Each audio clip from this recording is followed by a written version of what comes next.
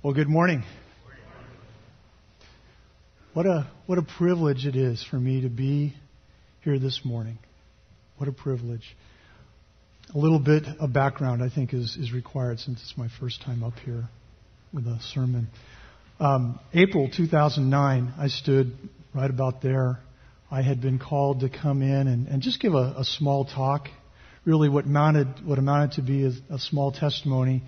And I called that testimony weight training, WAIT training. And we had been going through some difficult times. I had made a couple career changes, had left a career that I'd been in for, better part of 20 years, got into something else and was trying to get back. And things seemed to be going well. There were several good opportunities that seemed to be just right. I had interviews around the country and thought that things went well, but nothing was coming of those. And we knew that God was building us up. He was building our faith. And God changed my direction. In September of last year, I was asked to become part of the staff here at church. And what a blessing that has been. And what an awesome blessing to see what God's hand does upon our lives, how He directs us, how He moves us, and how that saying that, hindsight is 20/20, and it's so true because you're able to look back and see, okay, so now I know why God did this and why God did that, why that door was closed and so forth. So here I am, my first Sunday. So bear with me, will you, please? Obviously, I'm going to bring some unique differences to the podium. And I know my wife would give me wise counsel. She would say, Todd, not too much of your uniqueness, please. No, but there's going to be some different things, of course, I'm going to bring because my life is different in ways of the other pastors. I'm probably an above average sports nut, okay? So this has been a tough week for me. A tough week. I'm a Packer fan. And my brother in the Lord, Jack, he's here. He's smiling. He's a Vikings fan, if you can believe that. And those of us here that are SC fans, well, last night was confirmation. It's going to be a long season. But I'm also a mountain biker, and Barbara and I my wife Barbara, we like to garden, so that's something common with Pastor Neil, obviously. But I'm kind of challenged because there's no way that I'm going to have quite the colorful analogies that Pastor Neil is so famous for. Who can top poopy diapers and poopy attitudes? I don't have it. But I was thinking this morning, we have two very large, very furry cats. And so there might be an opportunity to mix in a fur ball analogy somewhere. So might get close. Well, this morning we're going to talk about the in crowd.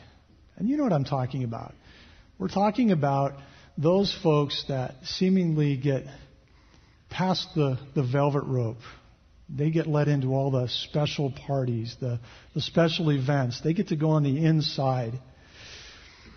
Well, God, He has an in crowd also. He has an in crowd also. And Paul, in the first part of Colossians 3, really outlines what it means to be in God's in crowd, what it means to be in Christ. Join me in prayer. Heavenly Father, we just thank You for Your word. Thank You for the work that You will do in the hearts of us this morning, Lord. I pray for open hearts, open ears to what You would say to each one of us, Lord. Lord, we just thank You for Your word. We pray this in Jesus' name. Amen.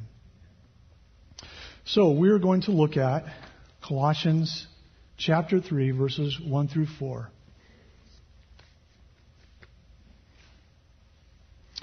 Therefore, if you have been raised up with Christ, keep seeking the things above.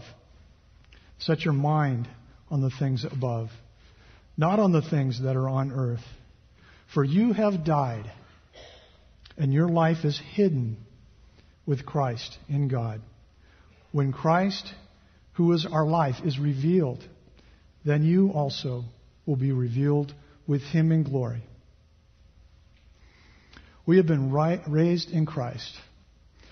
And so we need to talk about what this means exactly, being raised in Christ. Paul uses the connective word therefore. I actually like another translation that says since. So we can kind of look at this and say, since you have been raised in Christ. And so what we need to do is we need to look back, of course. We need to look back. What is being connected here? And Paul is telling us in chapters 1 and 2 what it means to be in Christ, what it means to be raised in Christ. Verse 13 of chapter 1, it says, in the Son we have redemption and forgiveness of all sins. I'm paraphrasing here. Same chapter, verse 21 says, you were alienated and hostile, yet He has now reconciled you through death to present you before God holy and blameless and beyond reproach. And then in chapter 2, verse 13, he says, you were dead in your transgressions. He made you alive together with Him, having forgiven all our transgressions. What Paul is doing is he's telling us what Christ did for us, what Christ did for us on the cross, and describes really what it means to be in Christ. Paul does a really good job in outlining this again in Galatians 2:20. And so what I'd like to do is kind of walk through this process a little bit more finely, if you may. I have been crucified with Christ, he starts out. And what that means is when I realized that my sin separated me from God, that I needed to turn, I needed to repent, I needed to turn to Jesus for salvation. And in doing so, I was spiritually connected to exactly what Christ did on the cross. And it imparted to me the same victory over sin, victory over death, all of which was accomplished when Christ died. Going on in verse 20. And it is no longer I who live, but Christ lives in me. My old self, the old Todd, my self-centeredness, my self-righteousness, my selfishness, those are things that died. Those are things that went away. And now I'm joined, and I have the Spirit of Christ living within me.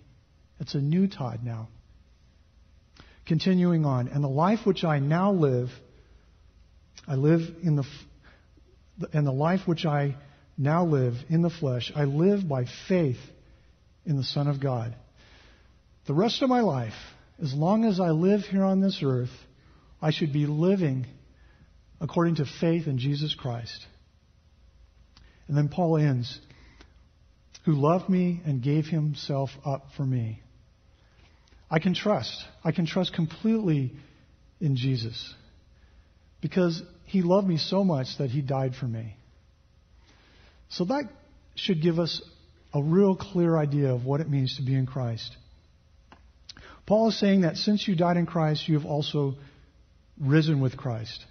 So we use again this term in Christ to describe the new standing we have with God. And it's important that we understand that any and all connection we have with God is in Christ. This connection, this new relationship we have with God, it has no beginning and it has no end. So it really transcends all space and time. And as I was thinking about this, I thought about the infinity sign. Ephesians 1 says, God blessed us with every spiritual blessing in the heavenly places in Christ. He chose us in Him before the foundation of the world. In the mind of God, before time even began, He knew us. He knew us. The symbol of symbol of the infinity. I started to think about it, and it has no beginning and no end. It keeps on going. But I kind of focus on the intersection. Kind of distinguishes it from a circle which has no beginning and no end. And I started to think about it. What does that maybe represent for us as believers, perhaps? And it's not the day we were born. It's not that. It's not the day we died. But it's the day that we believed in Jesus Christ as our Savior. That day we became saved. That day we became in Christ. And that intersection only happens through God's grace. 2 Timothy 1:9 says, the power of God who has saved us and called us with a holy calling, not according to our works. We can't work for this, but according to His own purpose and His grace, which was in Christ Jesus from all eternity. So that's where I get. God called us to a life that has changed. And He's called us to a holy life. Remember, a holy calling. And we can't attain this holiness on of ourselves at all. But rather, the interesting thing is that holiness has already been accounted to us in Christ. In Christ. Our position in Christ is eternal. And our entire destiny is in Christ. Since you have been raised up with Christ, there are changes that occur, that new self in our lives. And Paul goes on in chapter 3 to give us a better description of what it means to be raised in Christ. What is this change all about? So let's look at some of those. In chapter 3, he talks about our old selves. Verses 5 through 7, he says, and I'm paraphrasing here, put to death whatever belongs to your earthly nature. Sexual immorality, impurity, lust, evil desires and greed, which is idolatry. He is telling us that these are the things that you used to do. This is the way that you used to live. That's the old self that we're talking about being raised out of. And we became dead to these things. He goes on in verse 8, it says, rid yourselves of all such things, such as anger, rage, malice, slander, filthy language. These are the things that used to be in us, commonplace. And then Paul shifts gears and he says, okay, well, let's look at the new you, the new selves. He says, put on the new self, which is being renewed in the knowledge and image of its Creator. It's important that we understand that this new self, the changes that are going to be taking place, it's a work in progress. That's what he says, which is being renewed. He said, clothe yourselves in compassion, kindness, humility, gentleness, patience, forgiving one another, and so important to be thankful. And then he ends in verse 23 saying, whatever you do, work at it with all your heart as working for the Lord. You see, it's our new selves that are going to be obedient to what God says. And we're raised, and that process that in terms of becoming the person that God has planned us to become, that starts to work within us. So we've been raised in Christ. We have a new perspective in Christ. The second half of verse 1 and verse 2 says, keep seeking the things above where Christ is. Going back to our passage in Colossians. Seated at the right hand of God. Set your mind on the things above, not on the things that are on earth. The movie Dead Poets Society was an interesting movie, if you remember it. Robin Williams plays a new teacher at a very old, very conservative, private, exclusive boys' school. And so he's addressing his new class, first day of school. And he tells them, look, I want you to get out of your seats and I want you to get up and stand on top of your desk. And this was very unusual for this school and for this class. But what was his message, if you remember? His message was, you need a different perspective. You need a new perspective. And that's exactly what Paul is telling us to do here. He's telling us, keep seeking, to be constantly searching with your heart, the things that are above, keeping our eyes above. He continues, set your mind on the things above. The Greek word here for set is phroneo, which means to direct your mind, to be directing it above, concentrating on the things that are eternal and not on the things that are of this world, not on the temporal things.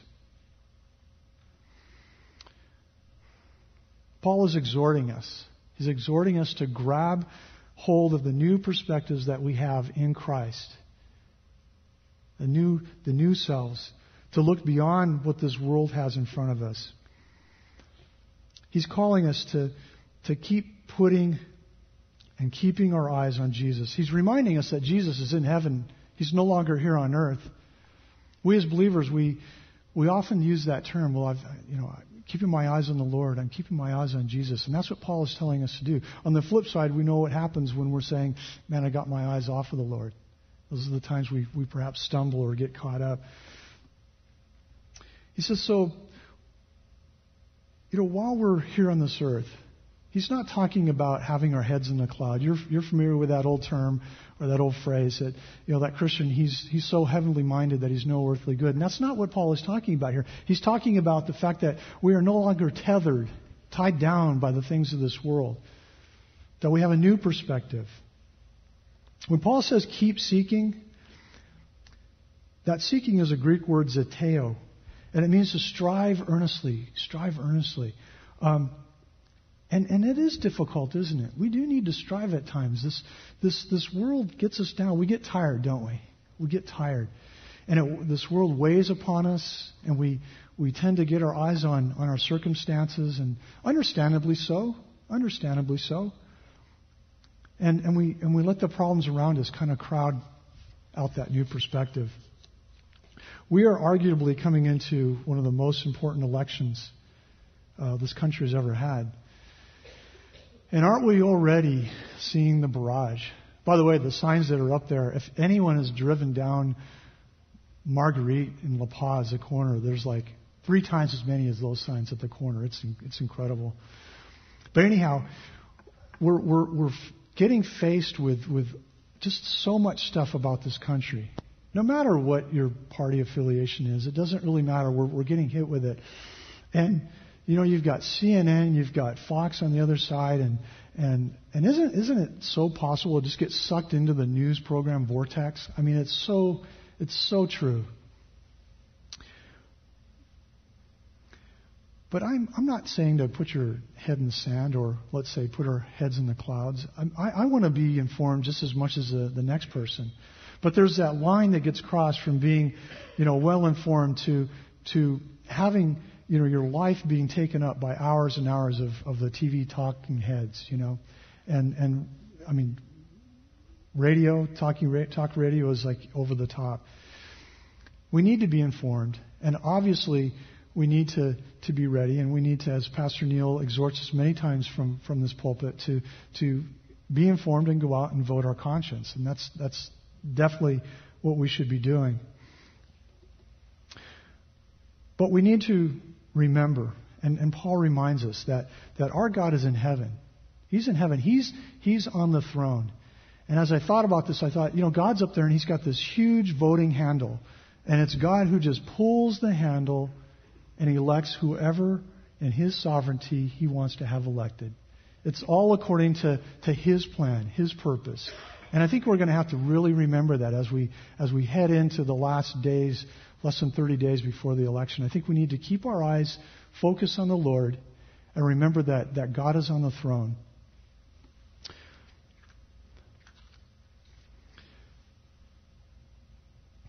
In Psalms 121, it's a great Psalms for anyone that is going through tough times. It says, I lift my eyes up to the mountains, my help comes from the Lord who made heaven and earth. And I have this analogy, and actually, my wife's not here. She goes to the second service, but I can tell you right now, she's going to consider it a veiled attempt for me to gain more ride time on my bike. And I can assure you it's not. On a good week, I mentioned how I like to mountain bike. On a good week, I can maybe get a couple days on my bike on the road and then one day to go romp around in the mountains. But when I do what I call my road loop, I go up, it goes through Mission Viejo and through Rancho Santa Margarita, and I go up Santa Margarita Parkway, and on a clear day, the Saddleback Mountains are like right there in front of me, almost on top of me. And it gives me that beautiful opportunity to just praise the Lord and just remember that He is on the throne and thank Him for all He's done in my life. And it's just an opportunity to remember that my life is in Him. My life is in Christ.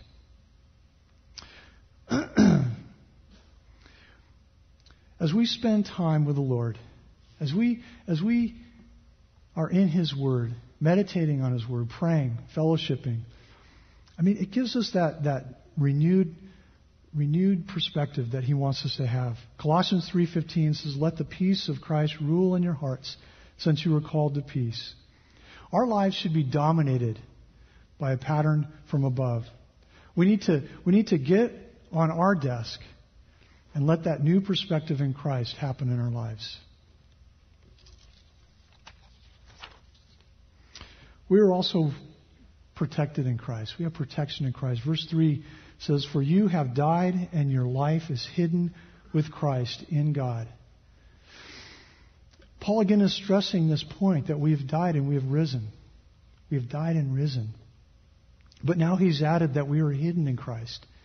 And that word hidden has a couple meanings for us. Our eternal life is a precious jewel. It's like hidden treasure in Him. And we're safe with Him.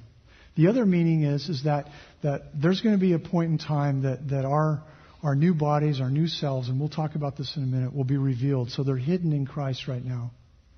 Jesus told us in John 10:27 and 28, He said, "My sheep hear my voice, and I know them, and they follow me, and I give eternal life to them, and they will never perish, and no one will snatch them out of my hand."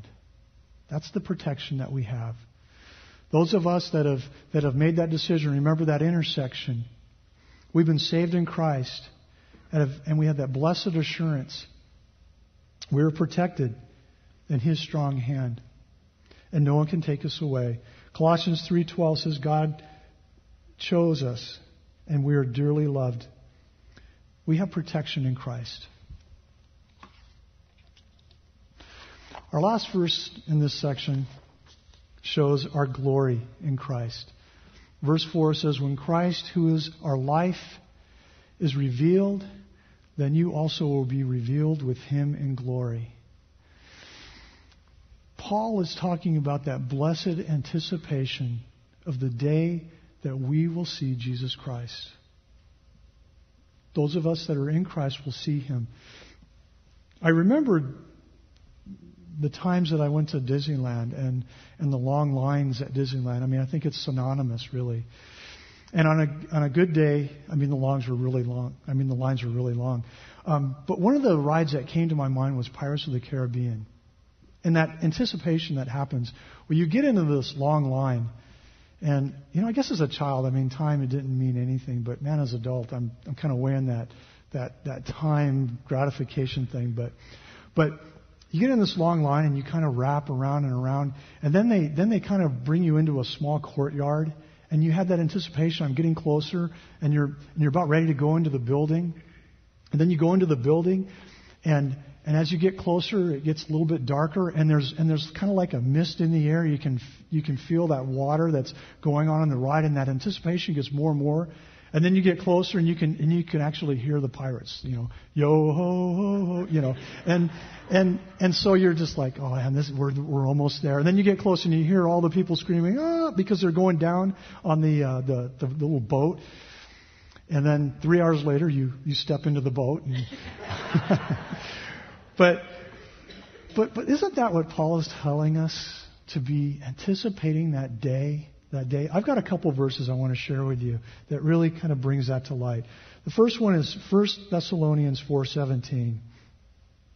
And it goes on to say, "For the Lord himself will descend from heaven with a shout, with the voice of an archangel."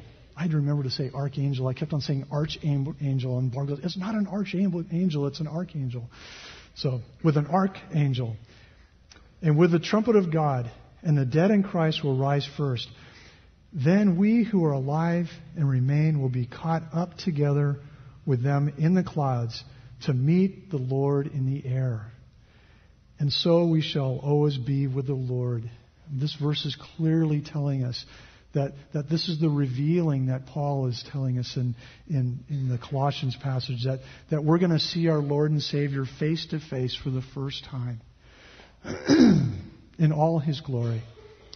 The second passage is 1 Corinthians 15, verses 51 and 52. And it says, "Listen, I tell you a mystery. We will not all sleep, but we will all be changed in a flash, in a twinkling of an eye, at the last trumpet. The trumpet will sound, and the dead will be raised imperishable, and we will be changed." And this is talking about that revealing that will happen to us. Remember, we were hidden before, and now we're being revealed. We'll be revealed in different bodies in glory. Romans 8:17 says, "Fellow heirs with Christ, that we may be also glorified with him." So let's just talk for a moment and close up with what it will mean to be in glory. What does it look like? Right now I'm thinking full head of hair. I'm like, but being in glory means that we're going to be in that perfect place. Our bodies will be perfect in every sense of the word. So obviously I need to, increase that view in terms of the hair thing. That day is coming. That day is coming when we're going to have complete victory over death. Remember that death that was really placed upon us by Adam and Eve. That's going to be gone. That's going to be gone. But in Christ, we're going to experience perfect resurrected bodies. I mean, they're going to be just like Jesus has. And as we perhaps ponder that, we think about it, we get our heads around that, what God's Word is telling us. He's telling us that there's going to be no more pain. Every week we update our prayer lists, and I encourage you to grab one of the prayer lists every week. On the counter on the far left corner is a prayer list that Carol updates every week. And as you go through that list, you see how many people are hurting, how many people are dealing with physical, financial, emotional troubles. And what God is telling us here, that there's no more pain. There's no more of that. There's no more tears. There's no more sorrow. Simply defined, being glorified is really the last step. The last step of being in Christ. And we're back in full relationship with God. And when I talk about a full relationship with God, we have, as believers, that spiritual connection with God through Christ. We have that spiritual connection. But what's being talked about here is we'll also have that physical connection with God. We're going to be there with Him. So it's not just spiritual, but it's also physical. And when it comes down to it, what's going to happen is we're going to have that relationship with God that He had designed originally in the Garden of Eden. So in conclusion, God's in crowd. We have glory in Christ. We're going to see Him soon. We have protection in Christ. We are in the hands of Jesus. He's going to protect us. We should have a new perspective in Christ. Things are different. We should look at them differently. And we've been raised in Christ. We've been raised in Christ. It really comes down to what you do with His Son, what you do with Jesus, doesn't it? Jesus Himself told us in John, "I am the way, the truth, and the life. And no one comes to the Father except by Him." So let's go back to that first graphic of the velvet rope. As believers, we have all those things in Christ. But it also begs the question. It begs the question, are you in? Are you in God's in crowd? Are you in Christ? That's the question that has to be asked. 1 John 5:11 and 12 says, and this is the testimony, God has given us eternal life, and this life is in His Son. He who has the Son has life. He who does not have the Son of God does not have life. And so, if God has been speaking to your heart right now, and you've been thinking, yeah, this in Christ thing, I'm not sure. I'm not really sure. Or perhaps maybe you made a profession at one time and you've kind of, things have gone on in your life and you've maybe fallen away and you want to rededicate your life to the Lord. I'm going to give you an opportunity to do that this morning. God said today is the day. So I'd like everyone to stand. And as I close in prayer, as our eyes are going to be closed and our heads are going to be bowed, what I want you to do, if the Lord has been tugging on your heart and has been telling you, look, you're not really in me, or you have a question of whether or not you're in Christ, I want you just to kind of slip out of your seat and come on down here. So please pray with me. Heavenly Father, we are so blessed, so privileged that you gave us your Son. Lord, that it is only in your Son that we're able to even come before you right now. Lord, that we have all the things that are put to our credit in you. We have protection. We have a new perspective. Lord, we will have glorified bodies in you.